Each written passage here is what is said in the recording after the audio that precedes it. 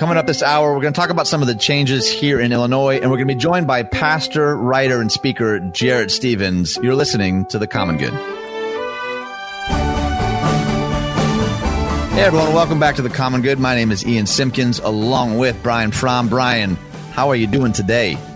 I'm good, man. I'm doing well. I have a new microphone, so hopefully we sound a little bit better from my home. And it is I'm way too excited for the NFL draft today because it feels like real sports.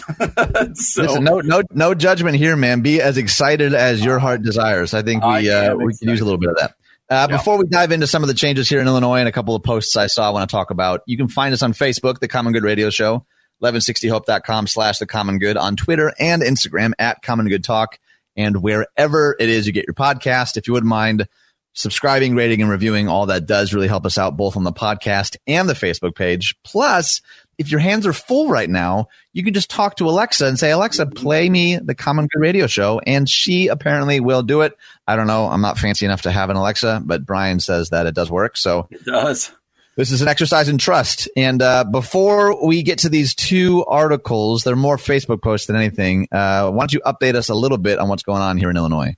Yeah, it's really important for all of us to know that Governor Pritzker, at his briefing today, is announcing or has announced that the Illinois stay-at-home order will now be in effect through May. And it's not a surprise, but you and I have said this over and over again. It's like with each one, every time there's an announcement that you kind of expect, it's still a big deal to be like, wow, this is like, okay, schools are closed. Wow, big one, even though we expected schools. So the deadline, the original stay-at-home order was going to end April 30th. Everybody knew it was going to go longer.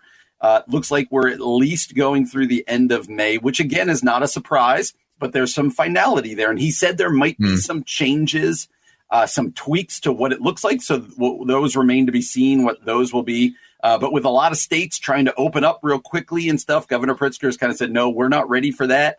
They think we're going to peak here in Illinois with our COVID-19 cases kind of around mid-May. So it makes sense.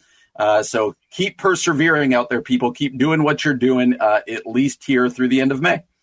Well said, Brian Fromm. All right, I got a couple of things I want to read. I don't typically start shows with Facebook posts. We tend to kind of go more for like what's happening in the news. But truthfully, I'm tired of that. So I'm going to read a couple of posts. And this one I found pretty interesting. So it's got a picture of Maslow's hierarchy of needs. Many of you are familiar with that. And it just simply says, we are not here, pointing to the top part of the triangle, which is self-actualization. And then an arrow that says, we are down here, which is safety and needs and physiological needs. So let me just read what Rachel Rohde posted, and we'll react, and then I'll share the other one if we have time. Yeah, go for it. She said, I've been seeing so many friends seriously beating themselves up because they aren't, quote, maximizing their time in quarantine by organizing their closets, repainting, developing a side hustle, becoming a piano virtuoso, exercising themselves into a lucrative career as a swimsuit model, et cetera, et cetera. Everybody, seriously stop and breathe. If you're feeling adrift, there's a reason. I'm about to drop some first semester nursing school on y'all. It's Maslow's hierarchy of needs. The humans have basic requirements, the bottom of the pyramid, like food, water, air, shelter, sleep, the biological basics. If those are met, then the next rung on the ladder is safety and security. If we feel safe and secure, then we can climb up and start on our love and belonging needs. And on the ladder we go until we finally reach the very tippy top, which is self-actualization, which would entail all of the cool aforementioned activities. The catch is you cannot level up until the needs at the current level are fulfilled. If the needs remain unfulfilled, we remain stuck on our current level until the situation changes. Friends, in the midst of a pandemic, we are dwelling in the basement of Maslow's pyramid. How in the heck do you think you're going to crush it at level 5 self-actualization when we can't even find toilet paper, for Pete's sake? Your physiological and physical aren't being built to live your best life right now. Your only job is to live a life right now, a luxury that is being denied many, which increases the pressure to really make every day count. But listen, every day you are here counts. Every breath you take counts. Are you eating, drinking water, and sleeping at all these days? If so, that is a triumph right now. Cut yourself some slack. Focus on the bottom level. Are you showering, eating a vegetable once in a while, getting some sunshine and fresh air, keeping some semblance of a sleep schedule? Start there and be extra gentle and abundantly gracious with yourself. We'll get through this. And right now, getting through is absolutely enough. What do you think of that general posture and sentiment? It's so good because with all the changes we've all gone through, we start to like she said, heap on these new pressures of like, I should be doing this. I should be doing this. When really right now, we just gotta like, she said it so well. We just have to live our lives. We have to help our kids just live their lives and not put on these extra pressures of I should be doing this. I should be doing that, because right now we're all just trying to survive and figure out this new reality. And the should pressure is real, man. I don't know if you're built that way or if your brain goes there naturally, but like I lie awake thinking about the shoulds. Like I should be writing a book right now. I should be doing 12 more things online. I should be, you know what I mean? Like there's that's not necessarily coming from anyone. At the very least, it's not from a scientific journal. It's not from a big publication. It's just somebody online that wrote something that I thought, hopefully that encourages someone who's maybe right now feeling like a failure, or they just read the news about Illinois and they're like, seriously, how am we going to do this another 30 days? You know what I mean? Like whatever emotional place you find yourself in. I wanted to start the show not with like hard hitting news and here's what's most current, but maybe more with the posture of, hey, be kind to yourself. Like be gracious. Like we are all swimming in some waters that we've maybe never swam in before. And I don't know. Do you find that you're good at giving yourself grace in these areas, or is this an area of struggle for you? No, it's an area of struggle. You know, you start comparing yourself to other parents, to other pastors, to other whatever, going, man, they seem a lot more productive than me right now. They seem to have everything. They've transitioned perfectly into this new life. And I know they haven't, but it seems like they have. And you start saying to yourself, man, I can't I still feel like I'm trying to figure out what life looks like right now. No, those shoulds and those comparisons of other people, whether it be parents or pastors or whatever else, I do struggle with that. So people might be curious to know this. I'm kind of curious how you'll answer. What are some of the pressures that you feel uniquely as a pastor? Like you mentioned briefly, looking at other pastors or other churches and being like, oh gosh, maybe I should be doing like, what's some of the inner struggle in the life of a pastor as it pertains to like the comparison game? Yeah, like right now, it's like you see some churches and they're immediately like, hey, we transitioned smoothly into everything being virtual and we've got our groups rolling and we got this rolling. And you're like, I'm still trying to figure out what that looks like for our church, right? Like we're still trying to get there. And then, I feel really good about what we're doing on Sunday mornings and this and that. But you see some people, they're like, yeah, we're connecting all these different people in this way. And rather than, I think there just comes a point where all of us have to go, okay, I'm good with what we're doing. Like we're doing with our resources and our people the best we can, and then celebrate these other churches that are doing cool things. But I start to look at other people going, oh, maybe we should be where they're at. Maybe we should, not knowing what the resources they have or whatever. So, right. Yeah, sometimes I need to remind myself, just get your eyes on your own church and your own people and feel good about what you and your leadership are doing. That's really good, man. Well, coming up next, we're going to be joined by local pastor Jarrett Stevens, who's also an author and a speaker. He just wrote a new book called Praying Through, Overcoming the Obstacles That Keep Us from God. That's coming up next here on The Common Good on AM 1160. Hope for your life. Hey, everyone. Welcome back to The Common Good. My name is Ian Simpkins, along with Brian Fromm. There's a bunch of places you can find us. The first is Facebook, The Common Good Radio Show. That's where we post all of our articles. You can send us a message there if you want. You can also find us on Twitter and Instagram at Common Good Talk and wherever it is you get your podcasts. And one of the things that we've really loved, particularly in this season, is gaining perspective from other voices, particularly voices here in Chicagoland of people that we think are really leading well, are really chasing after the heart of God. And Jarrett Stevens is no exception. Jarrett, welcome to the show, sir. Hey, thanks so much for having me. Appreciate you guys. Appreciate the time. Likewise, man. We really appreciate it. For anyone who maybe doesn't know you, or maybe even for people who do, how would you introduce yourself to our Common Good audience?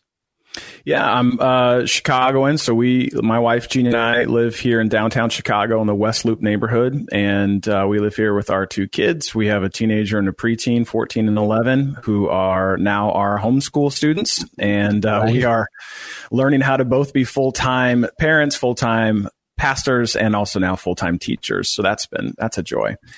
We, about 10 years ago, we started almost about 9.5 years ago, Soul City Church right here in the West Loop. And that has been the journey of faith adventure of a lifetime for us. And it is a beautiful, dynamic, diverse church and grown pretty significantly. And we were actually rolling out our next couple locations starting this fall. And all of that obviously is now put on pause given the days that we are walking through. But we are excited to see how God is growing his church, growing this church through these unprecedented times. So written a couple books as well as pastoring. And most recent one is Praying Through, which came out a couple months ago.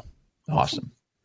Jared, we've been asking everyone coming on, just what have these last couple of weeks and months been like for you as a dad, but also as a pastor? What have you seen going on around your church as we've all just kind of had to hit the pause button here?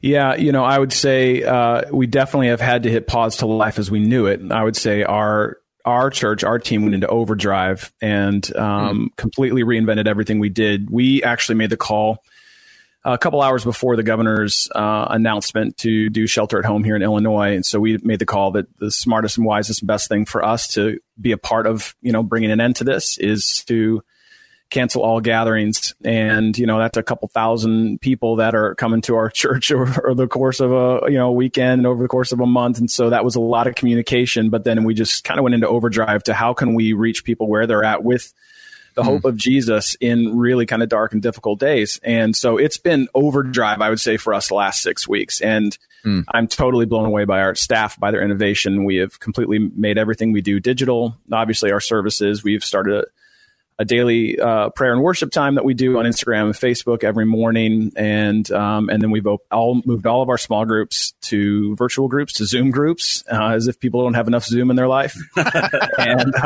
we are Zooming our way on through this. And then offered immediate crisis care groups, which filled up immediately for folks who are really wrestling and struggling with some of these new realities that are still unfolding. And then also double down on our partnerships. So we've actually partnered with World Vision and with Chicago Public Schools. Every Friday, we provide meals to a couple hundred families here in our neighborhood who depend on their meals. Their kids depend on their meals from the schools, which are obviously closed. And double down on our partnership with Breakthrough Urban Ministry here in the city, and have seen our church really rise to this. It's bizarre and it's uncharted waters for us, but I've been blown away. And I would say just, long answer to short question. I think it finally all hit me yesterday. I was finishing up recording the message for the weekend, and it finally just hit me. It just my own sort of grief and fatigue of, just carrying our own family's burdens, trying to figure out how to do all of this, and our own personal losses that we've been walking through as a family in the midst of this, as well as just reinventing church for a completely digital environment and experience. So, I would say today was going slow with God and recovering and just, sitting in the fact that just about everything as we know it has changed. Yeah. And so, we're all walking through that in different ways. Yeah, no kidding. Thanks for saying that, by the way, because I've been having a similar experience. I feel like the adrenaline's starting to wear off a little bit. Right. And like when that takes a dive, that's when some of like the real grief started to emerge for me. What would you say to the person who's having a similar experience right now? The last 4 or 5 weeks, they're like, all right, we're doing it. We're innovating, we're course correcting. And then they woke up today and they're like, I'm tired. I don't know that I have a lot left in the tank. Like, what challenge or encouragement would you give to that person? Yeah, I would say that is definitely, there is, grief is something that no one loves, no one wants to walk through, and yet everyone does. And the interesting thing is, and I write about this in the book and Praying Through, is that everybody walks through grief, but nobody knows how to deal with it. There's not a manual, because every grief is different. In the midst of grieving all of the way our life has changed, I had a sibling, one of my older brothers, Scott, passed away about a week after this shelter at home. So it's like, so there's that level of grief, and we're trying to figure out, how do you grieve when you can't get together? How do you be it with a family? How are you with your family and people that you love in this time when you can't physically be there? There's that level of grief. There's grief over loss of a job. There's grief over just life as we once knew it. Our kids are grieving. My son's 8th grade graduation would be, coming up this next month, and that's not happening. His DC trip, these are all, we can say they're small things, but they're meaningful things. And I think that one of the things that I've seen as a pastor for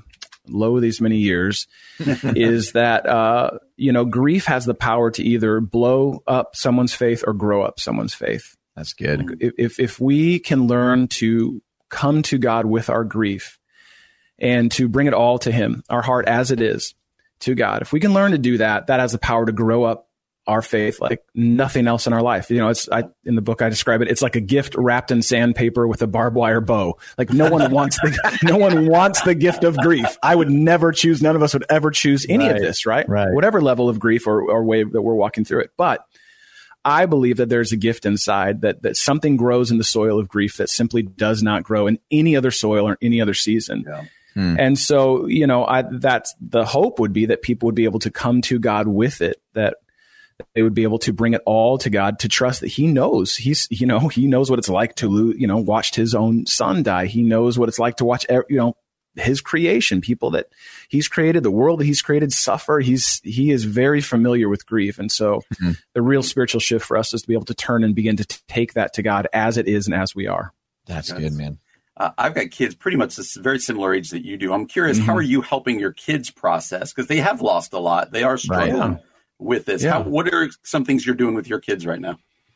Yeah, well, we already, I grew up in and around the church, so I had enough kind of exposure and experience to seeing what can happen to pastors' kids, and was friends with a few along the way, and just had kind of enough inner conviction when we invited kids into our family. When Gene and I, brought kids into our family, we just said, okay, we're both in full-time ministry. Let's set up some new ground rules. And so one of those is that we always eat dinner together. I mean, it's the very rare exception, unless there's some event at the church or there's something going on, which there are no events at the church these days. Right.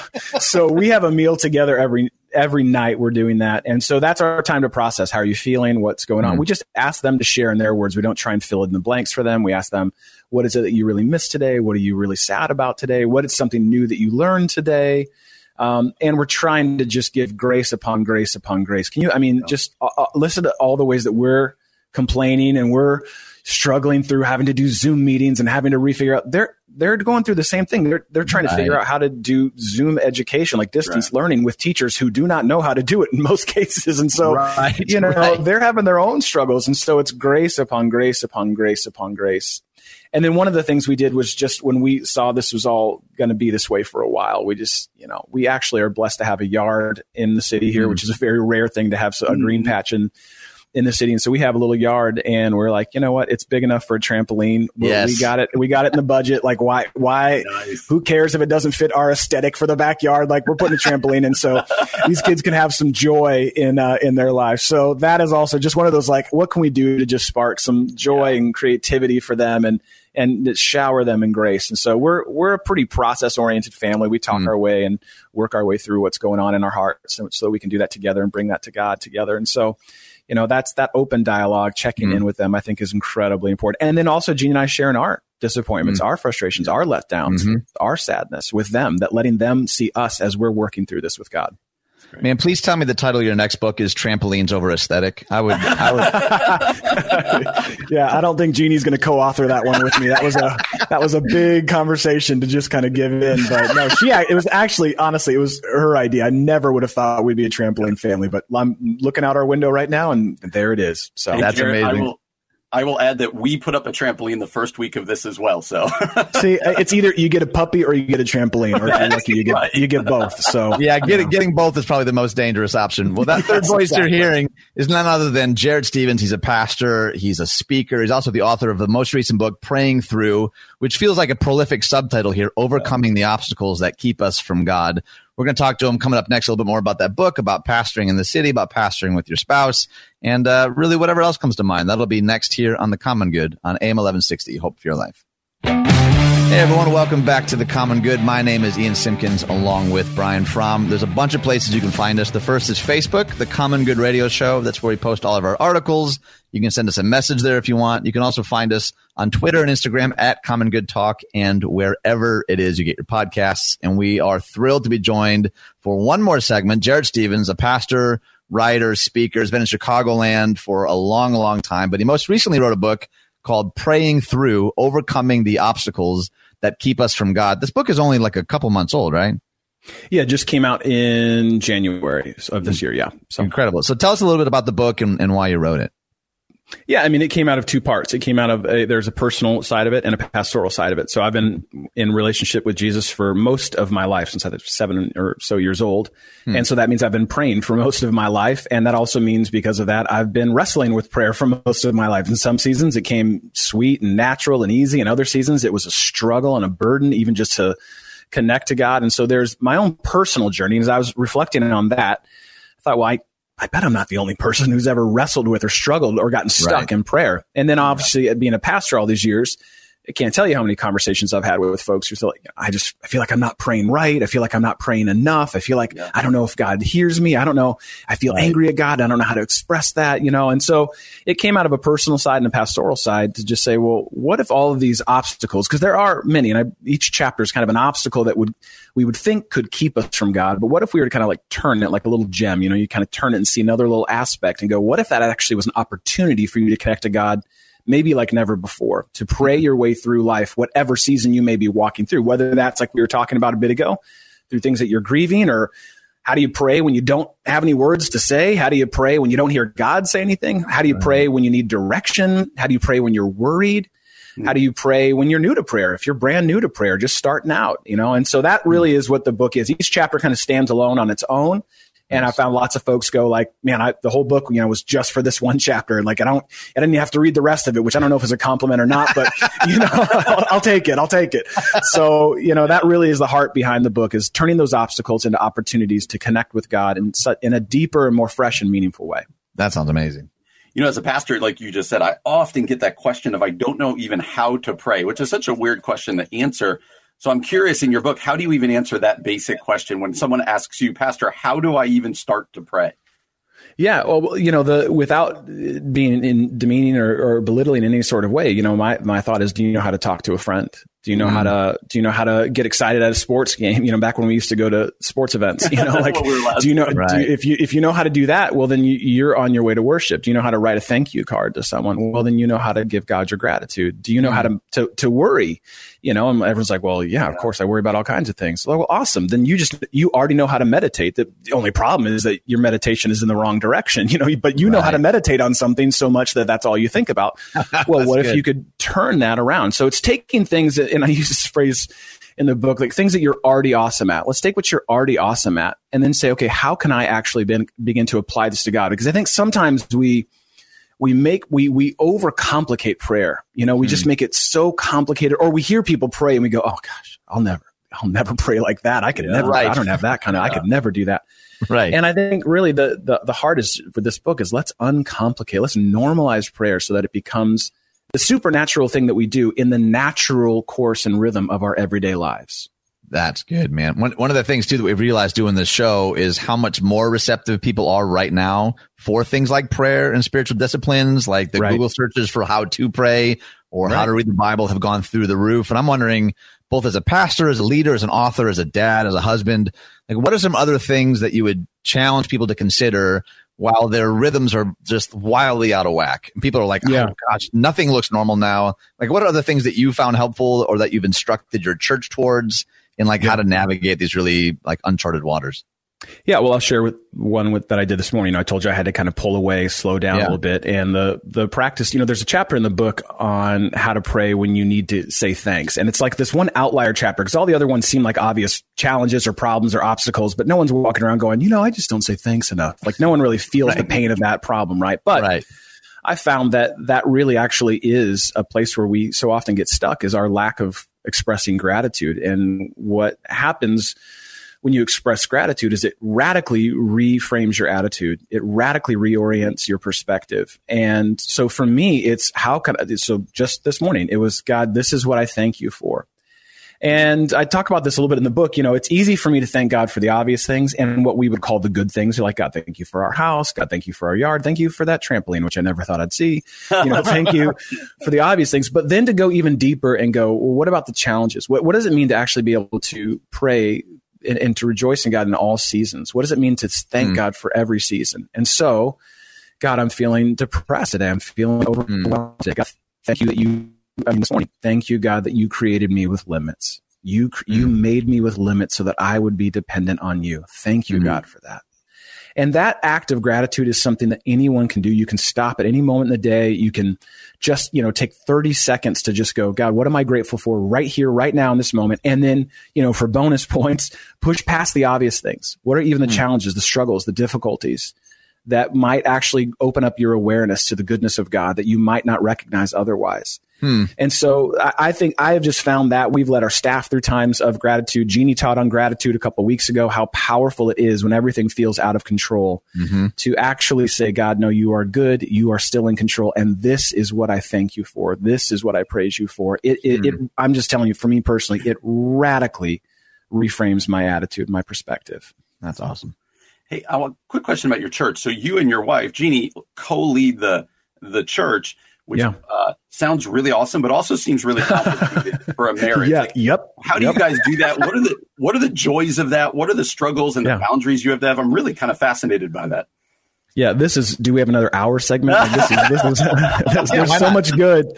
There's so much good, and there's so much, inherent sort of challenge with it. Like for any couple who's running a business together, the joy is that we get to sit front seat together. We get to sit in the front seat together and see God move in unbelievable ways. We get to share a calling to ministry. We get to share the highs and lows together. I mean, that there's something really powerful and beautiful about that. And it wasn't something we ever set out to do. It just sort of, as we looked at our gifts and our passions and our callings, it just sort of kind of made sense at some point. Well, you're really gifted in these areas. I'm really gifted in these areas. We both feel called to the local church.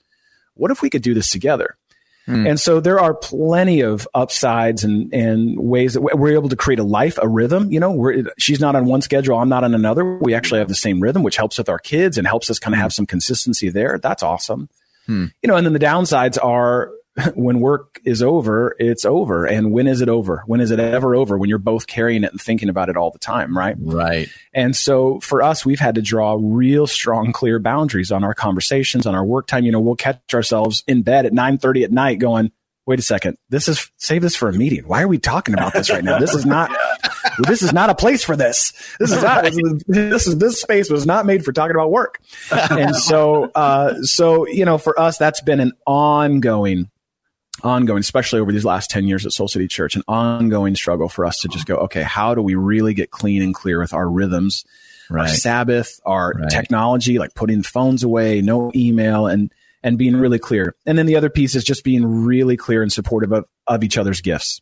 Not trying to step on each other's toes, not trying to get involved in the other person's things, and being really clear. We tell our team all the time, we work twice as hard behind the scenes so that it feels natural and hopefully normal to them. Because the last thing we want is a two-headed monster running this church. Yeah, no kid. I could see that too, like creeping into even like date night. Like, hey, baby, I was thinking about 100%. Changing the lights in the sanctuary. And like, what are we doing? No, what are we talking about? No, it's either, kids or church. It's like, and there's enough to talk about there with both. And it's like, we have to create a life for ourselves that is not just all that. And so that takes time and work, and choosing intimacy over productivity is our journey. It really is our journey. And so, but it's, there's way more upsides.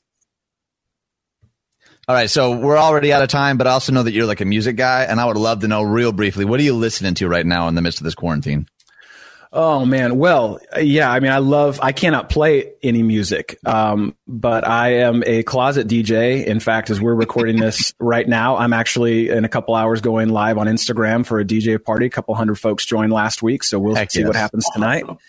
So, for me, it's always going to be old school golden era hip hop. I mean, that really is like, I can't get enough from about 87 to about 93. That's my sweet spot right there.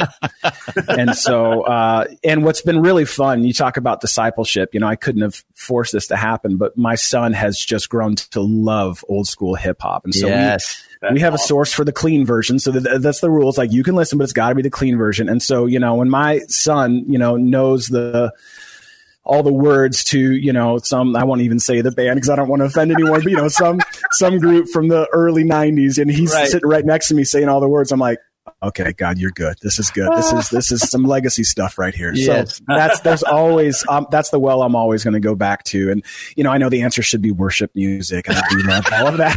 I really do. But if we're going to be honest, I do love that. I sing it every week. And also, I really love golden era hip hop. No, you answered correctly, man. That was amazing. That is Jarrett Stephens, pastor and writer and speaker. If you're just joining us, I can't encourage you enough. Listen to the podcast. Go to jarrettstephens.com. You can learn more about their church and his writing and all the stuff that he's doing. Jarrett, thank you so much for joining us on the show today, man.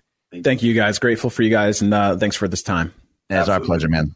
You're listening to The Common Good on AM 1160. Hope for your life. Hey, everyone. Welcome back to The Common Good. My name is Ian Simpkins, along with Brian Fromm. You can find us all over the World Wide Web, the Facebooks. Maybe you've heard of it. The Common Good Radio Show is where we're at. You can have conversations with us there. You can shoot us a message. You can see the articles we're talking about. You can also review that page. That helps a whole lot.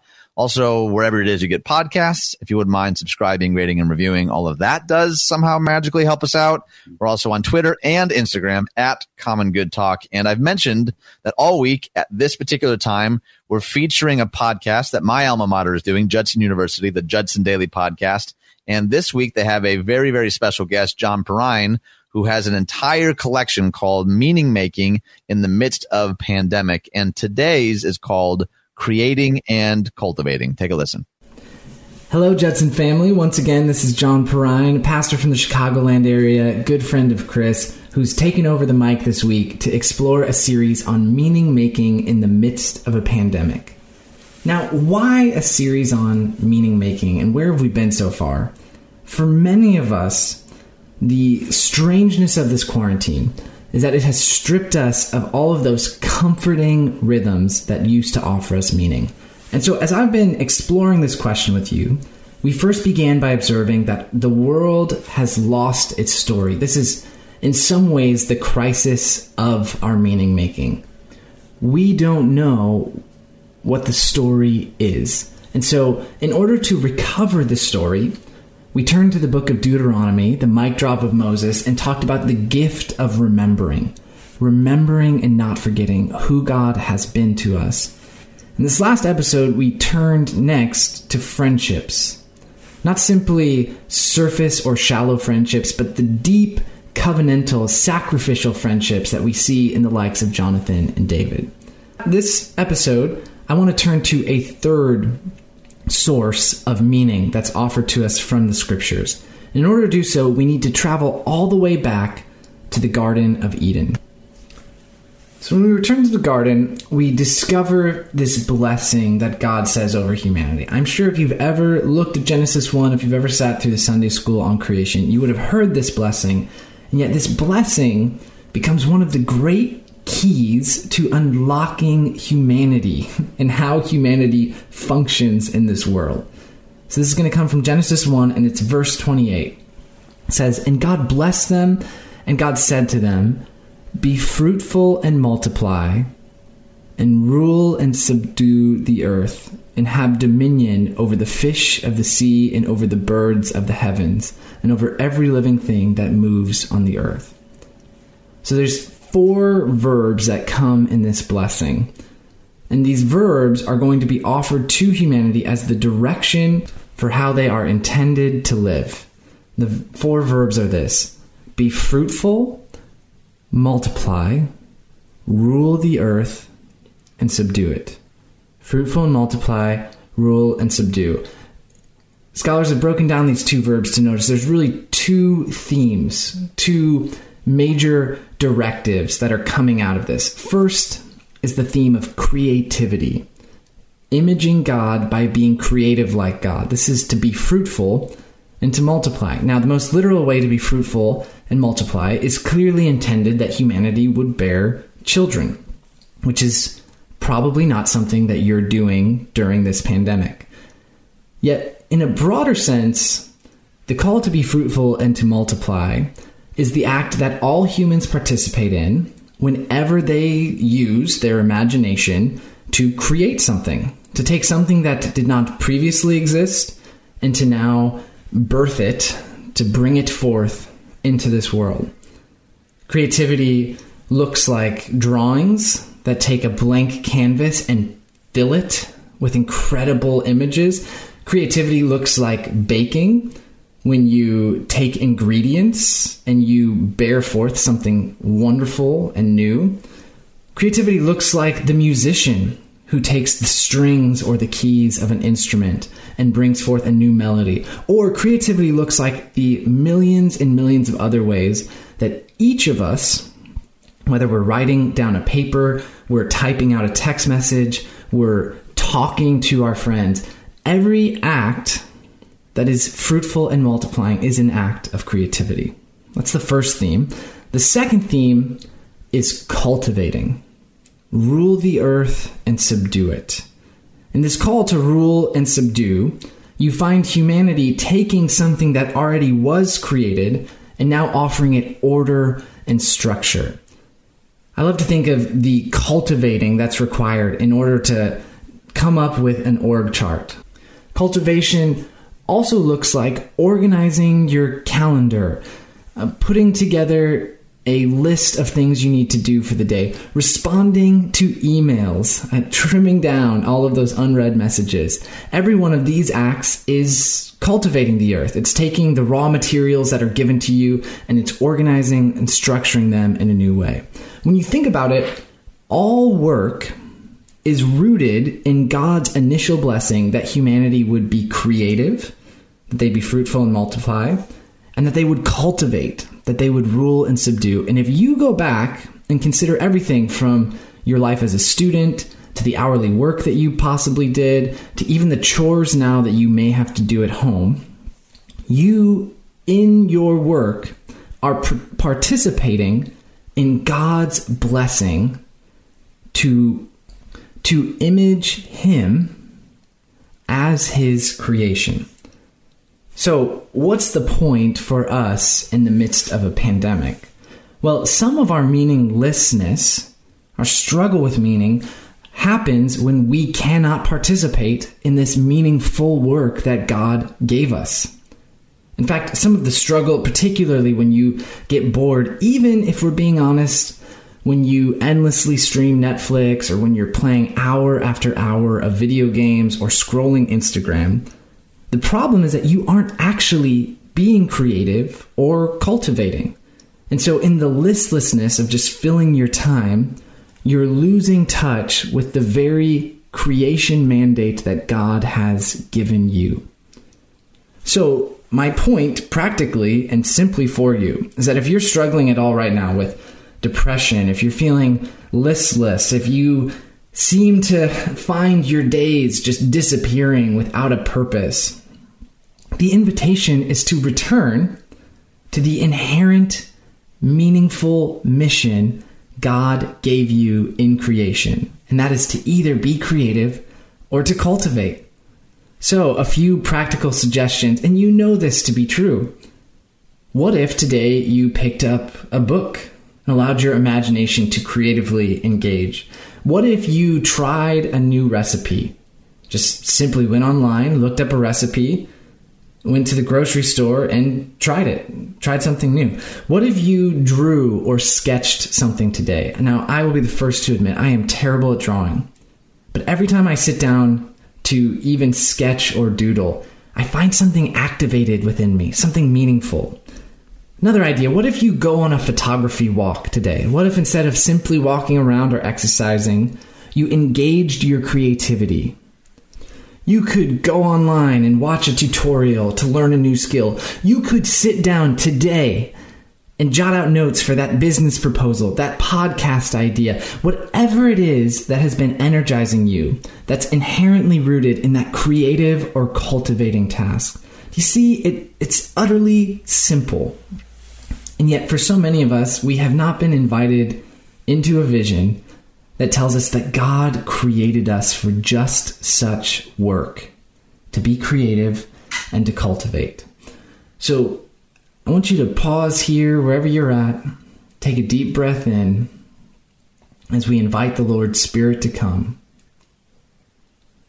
And as you slow down, what is the work that the Lord is inviting you into today? Where might you connect to your creativity?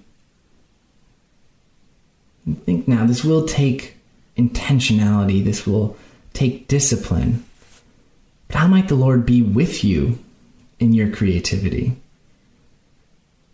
How might the Lord be inviting you to cultivate in something as simple as cleaning your room?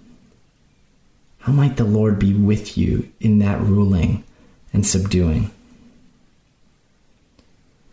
Wherever you are, I extend to you the blessing of God, that He has created you for work, that in the midst of this pandemic, wherever you are, you can tap in to that God-given image-bearing capacity, that just like your Maker and Savior, you too can in small, simple ways create, bring forth new life and multiply, and that you can cultivate, wrestling and subduing the very creation God has entrusted to you.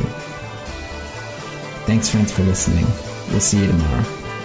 You've been listening to The Common Good on AM 1160. Hope for your life. Coming up this hour, we're going to talk about what is God doing in the midst of this corona crisis world. Also, 11 ways that we will be different, and how are introverts navigating this season. You're listening to The Common Good.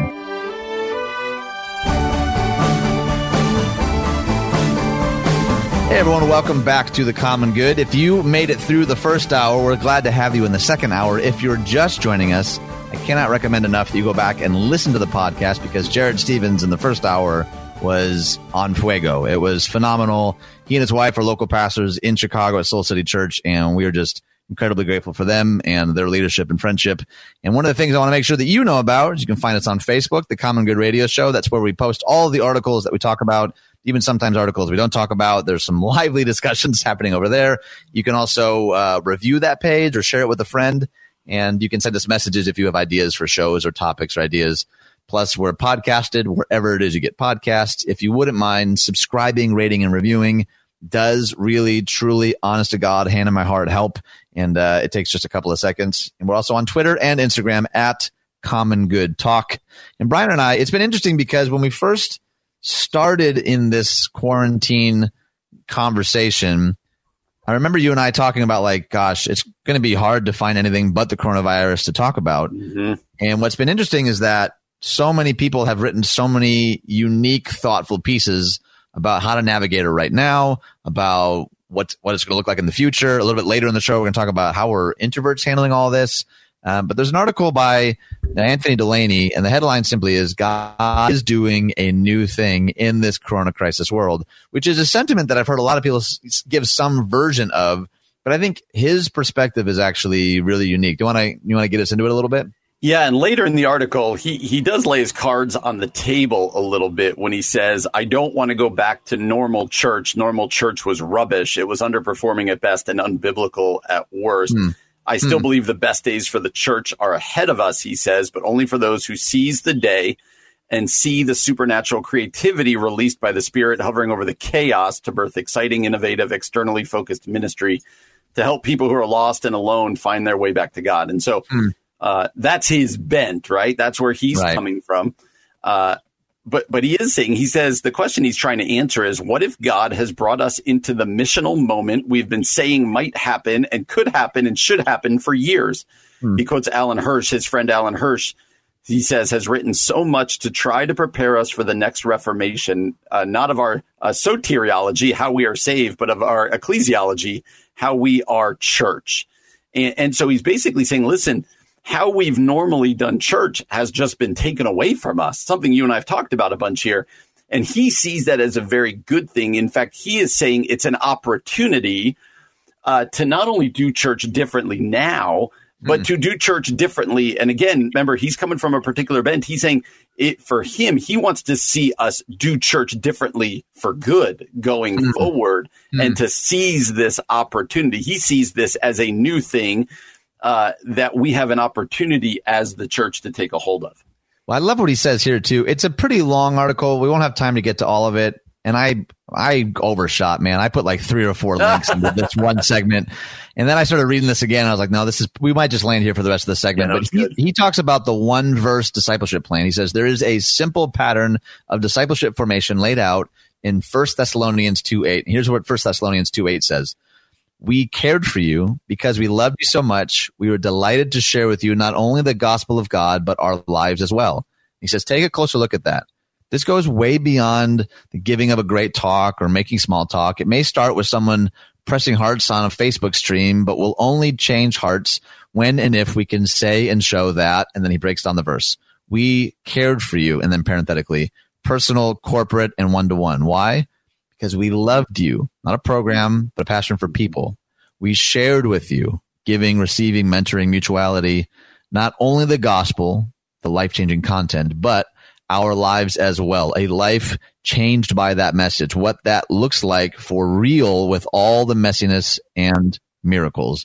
And I don't know that I've ever read someone lay out 1 Thessalonians 2:8 as like the one verse discipleship plan, but I think he makes some really good points there. He does. I've actually never seen that verse laid out in that way. And it's this sharing of our lives. And he definitely lays out a great framework for what church can be, kind of in the church world, right? That kind of missional mindset, that missional church. And you could tell he sees it as a complete loss of an opportunity and a missed opportunity. If out of this, if 6 months from now, we're kind of all back to doing the church the same way. He's like, God has done some new things through this moment that he would like to see the church embrace. It'll be interesting. You and I have talked a lot, and we don't have a good answer for how is the church, Big C church, going to look different? What is the new normal going to be? And he's really laying out what he thinks it should be.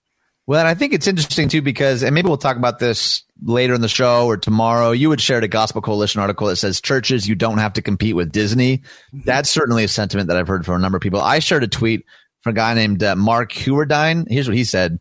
He says, hey, church people faithfully streaming low-budget, shaky, amateur daily prayer or Sunday service from your messy house because you want to serve your church community and offer what you can to God in love. That's your perfume poured over Jesus' feet. It's beautiful. Keep going. Like that to me. Now, I did have some friends. My buddy Nate commented. He says, I thought he was going to say that all the production and light shows and graphic packages aren't what matters. So maybe don't. Clearly, it's interesting because, I have friends in kind of both camps. I have friends who are production experts, and they feel like the way that they worship and give back is by providing like great video content or a stage setup or lighting that's really, really on point. And so I see both sides of it, but I like what Delaney is getting at here, and kind of the general sentiment that you and I have sort of repeated, I think, is that I don't know that the goal will be to go back to normal. Right. I get the longing to go back to normal. I think that's a totally normal sort of longing. But do you think that Delaney lays out a convincing enough case of like what the new normal should become? I think he really does. And when I take that tweet that you referenced here as well, when you put those together, like, this tweet kind of gets at we're all trying right now. And a lot of it, he says, you're holding your phone and it's messy and this and that. And so kind of you take those two together. The question is going to be, are we going to be willing to start up churches again after this and allow them to be messy, allow us to try new things, allow us to, or do we go back and be like, all right, now I got to have everything in order. Everything's got to be perfectly produced and perfectly planned, when we're not able to pull that off in this season right now. And so when you take those two together, that article and that tweet, I do think they paint a great picture. Like the things we're kind of embracing now, what would it look like if we embraced them later? And what would that mean for the church? And what would that free up in order of us to be able to be missional and to love people and to pour ourselves out for our neighbors and for others? Well, and one of the things that I appreciate about how he lays it out is kind of like a both and. Like later in the show, if we have time, I have a link to an article that talks about the way that our memory works during the times of crisis, and how we're going to forget this, right? Like we make decisions now like, man, yes, we've got some new clarity about what the church needs to be. And then the temptation will be for probably all of us to drift back to what the old normal was. That's really common. And I think part of what he says here, he says the job of a communicator is not just to get a message out, hoping it lands. We must be aware of who we are talking with. Notice not to, why it's so important, and why is this the best way to communicate this now and in this manner? What out of all the messages out there are we vitally focused on? And how do we forge and grow connection leading to community? What's the best next step? I want to press in on that for the rest of this post. And so he kind of spends the rest of the article talking about the how aspect and how that actually leads to community rather than just simply the dissemination of information, which is tricky to think through when all you have is like a live stream right now, you know? Right. Oh, absolutely. It is going to be weird. I think that's a great point you make about eventually we forget and eventually we go back. And so it is going to take some intentionality to go, you know what? There are things right now that I don't miss about how we did church, right? And how things were.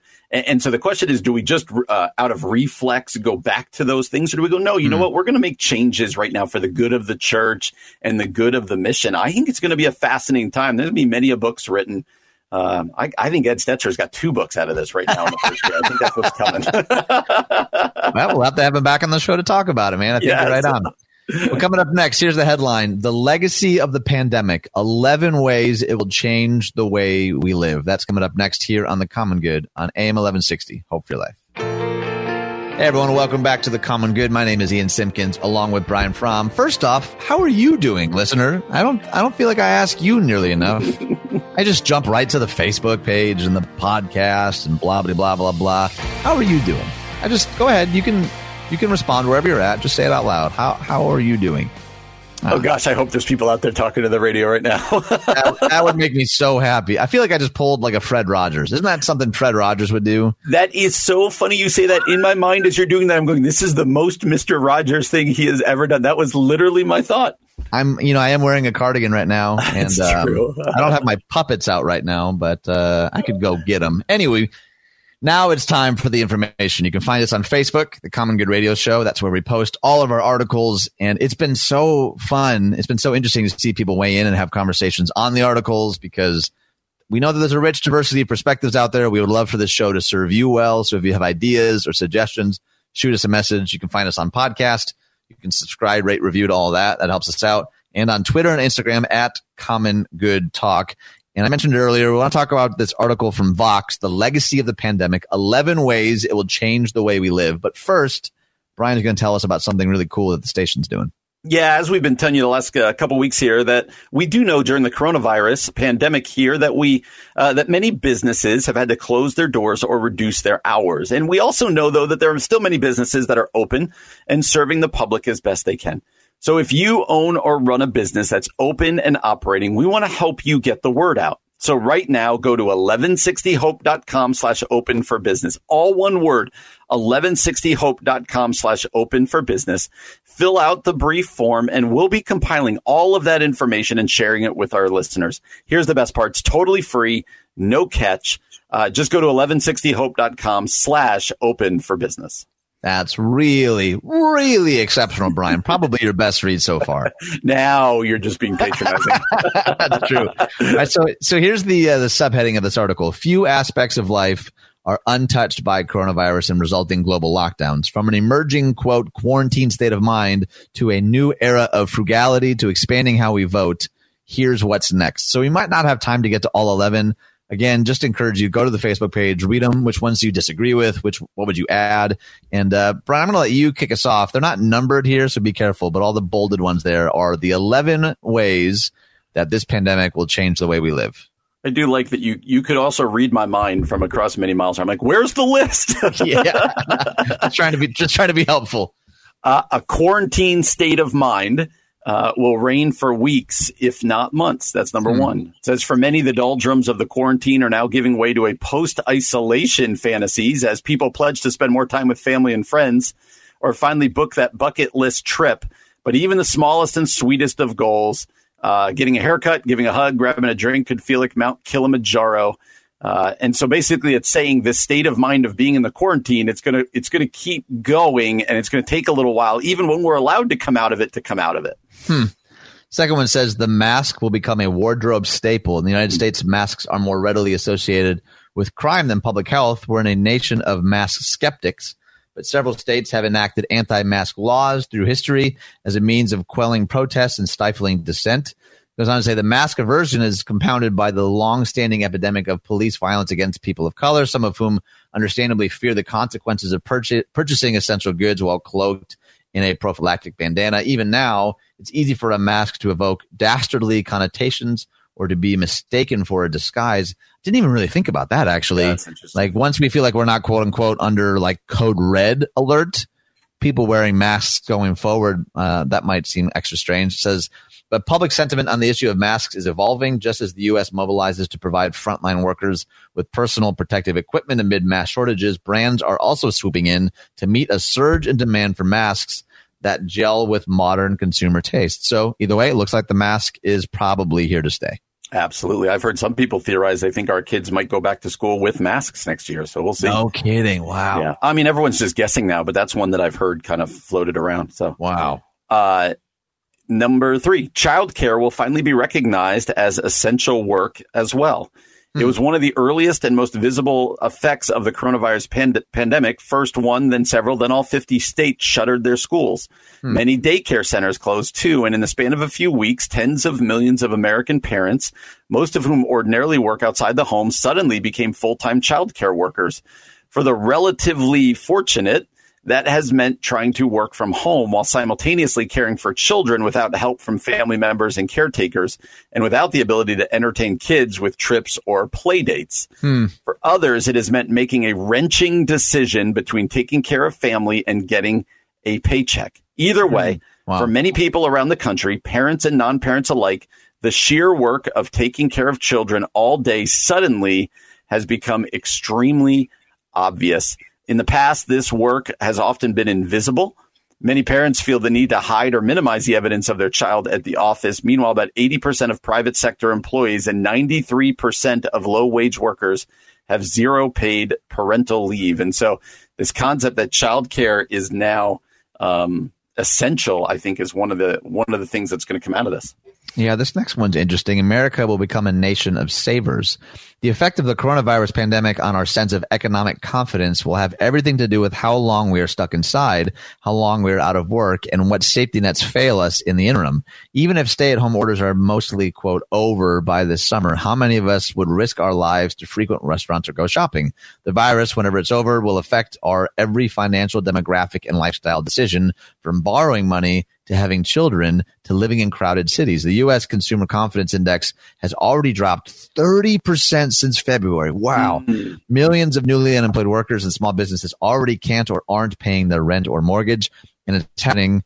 And it's all happening as about 30% of Americans have zero emergency savings and only 1/5 having savings sufficient to last 6 months. No surprise, our country has been overspending for decades. Our national savings rate has declined dramatically since the 1950s and 60s. If and when people emerge from their homes, they'll be cowed, not confident economic actors. That's a very interesting predicament. That's it. And this next one's interesting. The U.S. will test run more just policing and incarceration.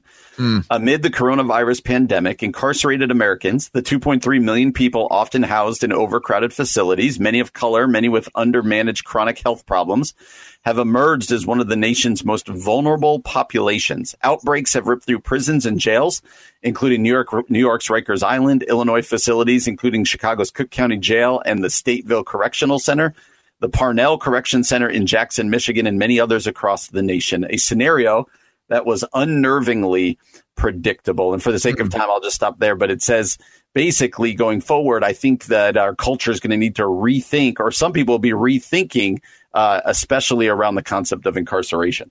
Yeah, no kidding. That's super fascinating. All right, so what I want to do, Brian, I want to read the rest of them. And as I'm reading them, I want you to think about the one or two that most stand out to you, and maybe you can elaborate on it. So here's the rest of the list of 11 ways this is going to change the way we live. We'll realize that the American economic system is fundamentally broken. Voting will become easier and turnout might go up. Restaurants will close and what's left could be vanilla. That's interesting. Free money might someday be bound for your bank account. I think that's already happened, right? Say goodbye to handshakes and casual hugs and kisses. Religions will embrace their online future. Maybe that's the one Brian will choose. And I think that's the end of the list there. Is there one that stands out to you? Yeah, I mean, we've talked about the religion one a lot, so I won't do that one. But the restaurant one is fascinating to me because it's not just that restaurants will close, but they'll become more vanilla. Why? You might be thinking, why is that? Well, it's because the big chain restaurants are probably going to be able to withstand this. Right. But the ones that give your town or the city character, and the ones that often have the best food or the most are most unique, are the most likely ones to not be able to make it or to really struggle here. And so, we might be left with more chain restaurants and more of and lose some of those things, like we said, that give our towns.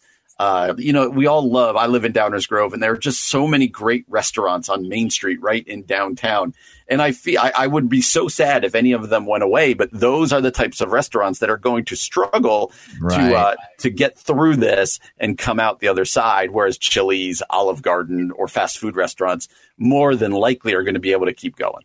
Right. And I find the voting one to be really interesting, too. And again, this was like right in the midst of the outbreak. But in Milwaukee, for example, the number of available polling places shrank from 180 to just 5 for a city of about 592,000 people. So I'm really curious to see exactly how all of that sort of morphs in the months and years ahead. And again, like we said, this is all sort of guesswork for us. And we'd love to know what you think. The article's over on our Facebook page. What from this list really resonated with you? What would you add? What do you completely disagree with? You can have all of those conversations over on the Facebook page, The Common Good Radio Show. All right. So coming up next, I'm really interested in this one. The headline from the New York Times is, yes, even introverts can be lonely right now. Introverts crave connection too. We just need more boundaries. That's coming up next here on The Common Good on AM 1160. Hope for your life. Hey, everyone. Welcome back to The Common Good, or just welcome to The Common Good. Maybe you didn't leave at all. Maybe you've been here faithfully the entire time. And for that, I say thank you. We hope you're doing well. And I don't know that we say it enough, Brian. We probably should say it more. Not only do we feel really grateful to have this platform and this opportunity, but we want you to know that we're praying for you guys. We're thinking about you. We know that we do a lot of reading and we do a lot of speculating and conversing, but it is also something that I know as pastors, we're thinking about you. We're really, really grateful for the Common Good community and the ways that you guys have encouraged us, and you've given us notes of encouragement, or you've made suggestions, and we would love to interact with you. You can find us on Facebook, The Common Good Radio Show, and you can send us messages there or comment on articles. We're also podcasted, and subscribing, rating, and reviewing there does really help us out a whole lot.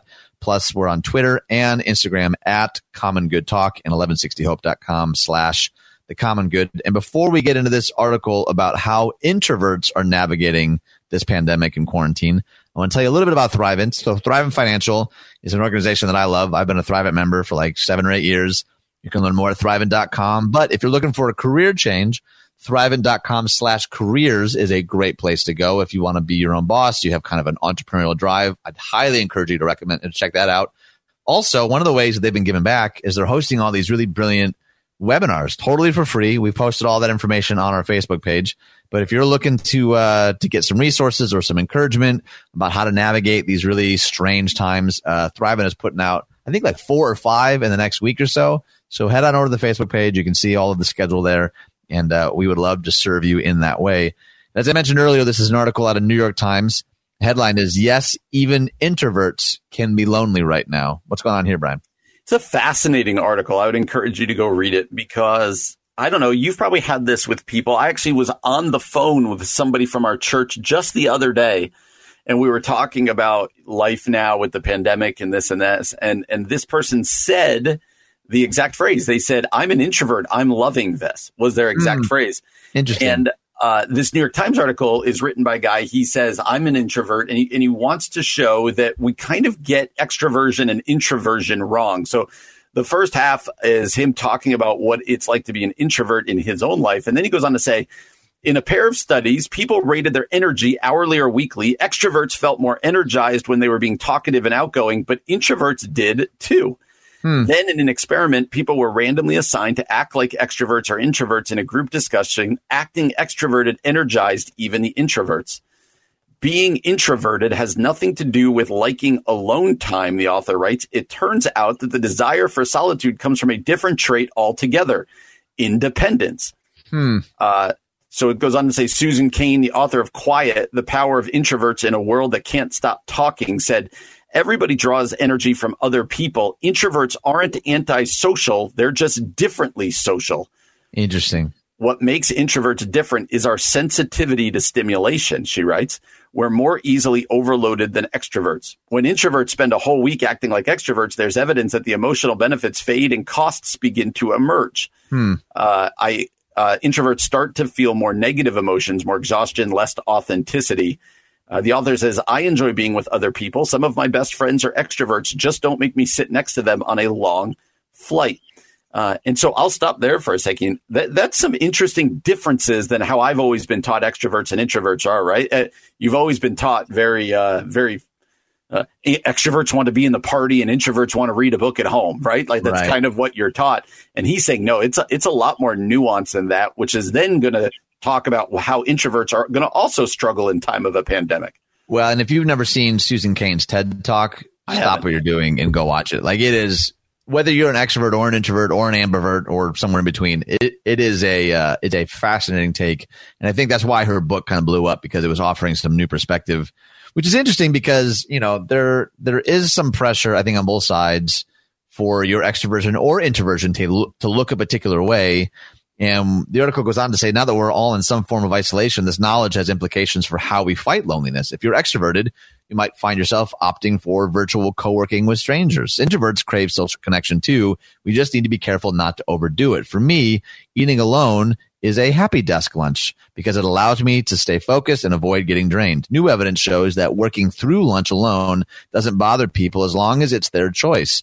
It hurts only when people want connection but can't find it. That's really key. The good news is that it doesn't take a village to fight loneliness. My colleague Sigal Barsaid has found that it takes just one friend to feel less isolated at work. It doesn't require a long interaction either. My mentor, Jane Dutton, has spent years studying high-quality connections, and she finds that even brief encounters can leave us feeling seen. As Dr. Dutton put it recently on Work Life, 40 seconds of interaction, a positive, caring interaction, has measurable impacts on both people. And now that I'm thinking back even to like brief interactions when we all were working together, like more than just walking past my desk, like, hey man, what's up?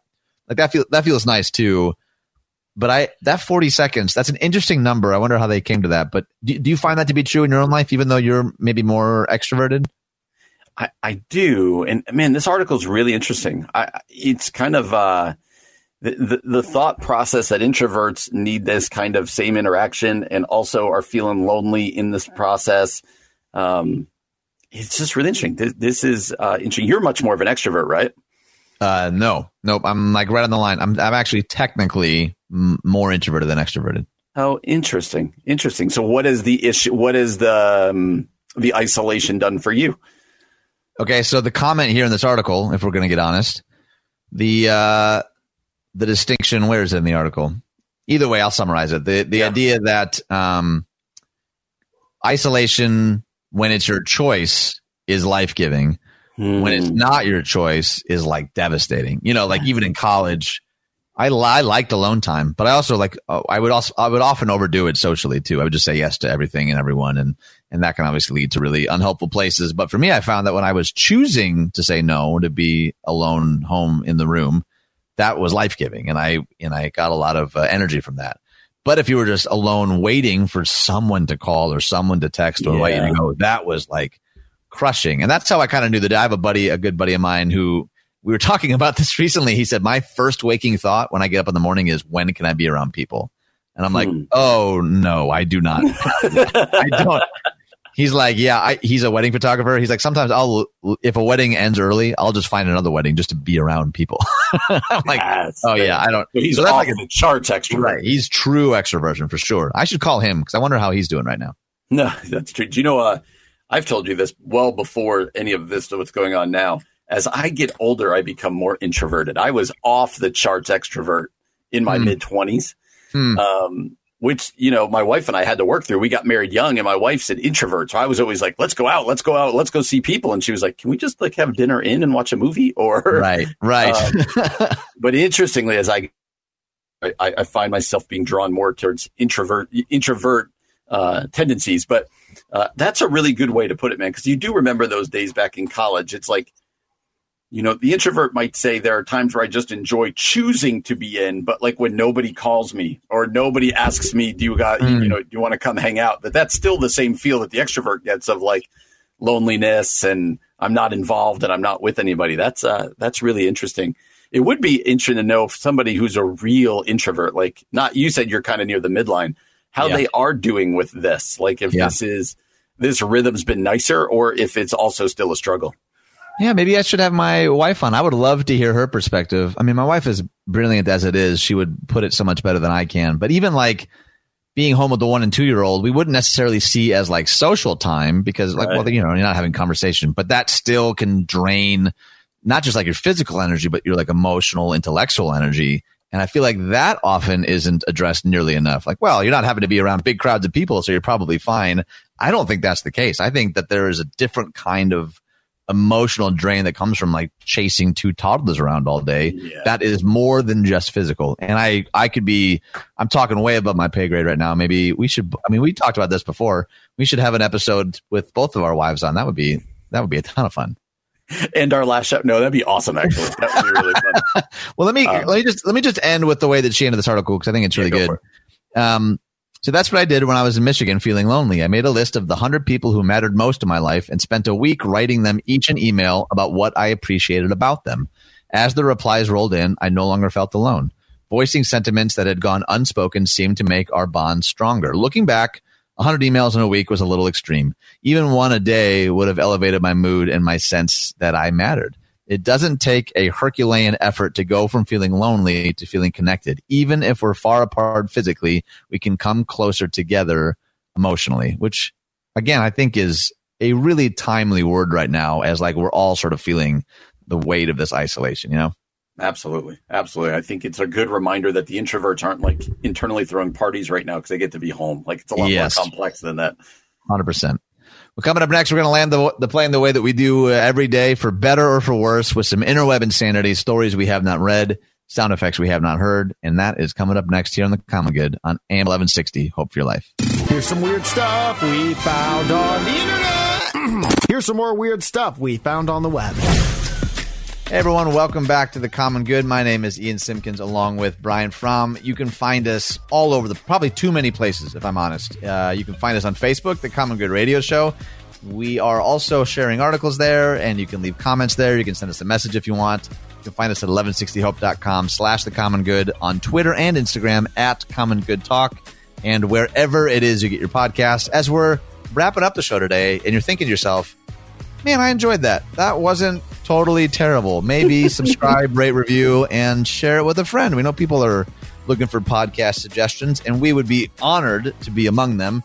Brian, this is a segment that we've done longer than almost anything else we've regularly done on this show. Yes. And it does maybe raise the question for some people, why? Why do you keep it? Well, we're not entirely sure. It's interweb insanity. It's stories that we have not read with sound effects that we have not heard. We're trusting our producers, and we just walk into this as blindly as the rest of you. And why don't you kick us off, Brian Fromm? I will. First one's out of Washington, D.C. President Trump plans to reopen national parks as coronavirus restrictions ease. National parks will be reopening soon after being closed for weeks to contain the spread of the coronavirus, President Trump announced Wednesday. Thanks to our significant progress made against the invisible enemy, I'm pleased to announce that in line with my administration's guidelines for opening up America again, we will begin to reopen our national parks and public lands for American people to enjoy, Trump said during an Earth Day ceremony on the White House lawn. That's going to be very exciting. We have a lot of land to open up, too. People are going to be very happy. Sorry, folks, park's closed. The moose out front should have told you. That one feels like the drop was driving the story. Yes. Am I right there? I totally get it. All right, next one's out of California. Majority of Americans now fearful of shopping inside grocery stores. This feels like a heavy interweb insanity segment, doesn't it? 60% of American consumers are now, quote, fearful to shop at a grocery store due to the coronavirus, according to a new report. CNR Research recently surveyed more than 2,000 consumers to find out if Americans have changed their grocery shopping habits. It found 60% feel a sense of panic or anxiety when they shop. 45% disinfect the groceries they bring when they bring them home. More than 1/3 of shoppers said more should be done to protect consumers from COVID-19, and half said grocery stores need to do more to properly protect their employees. Death stalks you at every turn. Grandpa? Well, it does. Ah! There it is. Death! It's only Maggie. Oh, yeah. You know, at my age, the mind starts playing tricks. So, death! That's only the cat. Oh, death! That's Maggie again, Grandpa. Oh, where were we? Death! Next one's out of California. Tickets for speeding in excess of 100 miles per hour surged 87% amid coronavirus shutdown. With freeway traffic down significantly because of statewide stay-at-home order, the California Highway Patrol said Wednesday there's been an alarming 87% increase in citations in excess of 100 miles an hour. The message from the CHP, slow down. One motorist, in fact, was arrested with speeding, reckless driving, and driving without a license after our officers clocked him going 165 miles an hour in a Chevrolet Camaro. It's alarming to see the number of citations officers are writing for excess speeds on California roadways. Higher speeds can lead to much more serious injuries and significantly increase the chance of death should a crash occur. Let him go, Lou. Someone going that fast has no time for a ticket. Kind of a classic. All right, this one's out of Louisiana. 96-year-old World War II veteran is running coast to coast again. What? Wait, I'm going to just read that one again. 96-year-old World War II veteran is running coast to coast again, this time to raise money to sail a restored ship. What? This is the coolest person ever. Ernie Andrus, of course his name is a cool name like Ernie Andrus, has always preferred running to walking. Now at 96 years old, he's running coast to coast, including a stretch through Louisiana that led him from Krotz Springs to Billy's Boudin, at about 3.8 miles west on Highway I-90. Andrus' next stop, Beta's Bar along Highway I-90, featured a sign saying Ernie's finishing point. He averages 13 miles a week on a run that he expects to finish in the next 4 years. That's amazing.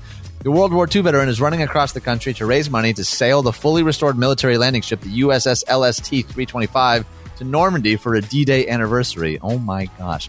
The idea to run coast to coast started when Andrus heard about a man from Great Britain running across every country. This inspired Andrus to plan a run across the U.S., but first he had to make sure that he could do it. Are you crying? Am I crying? No, I'm not crying.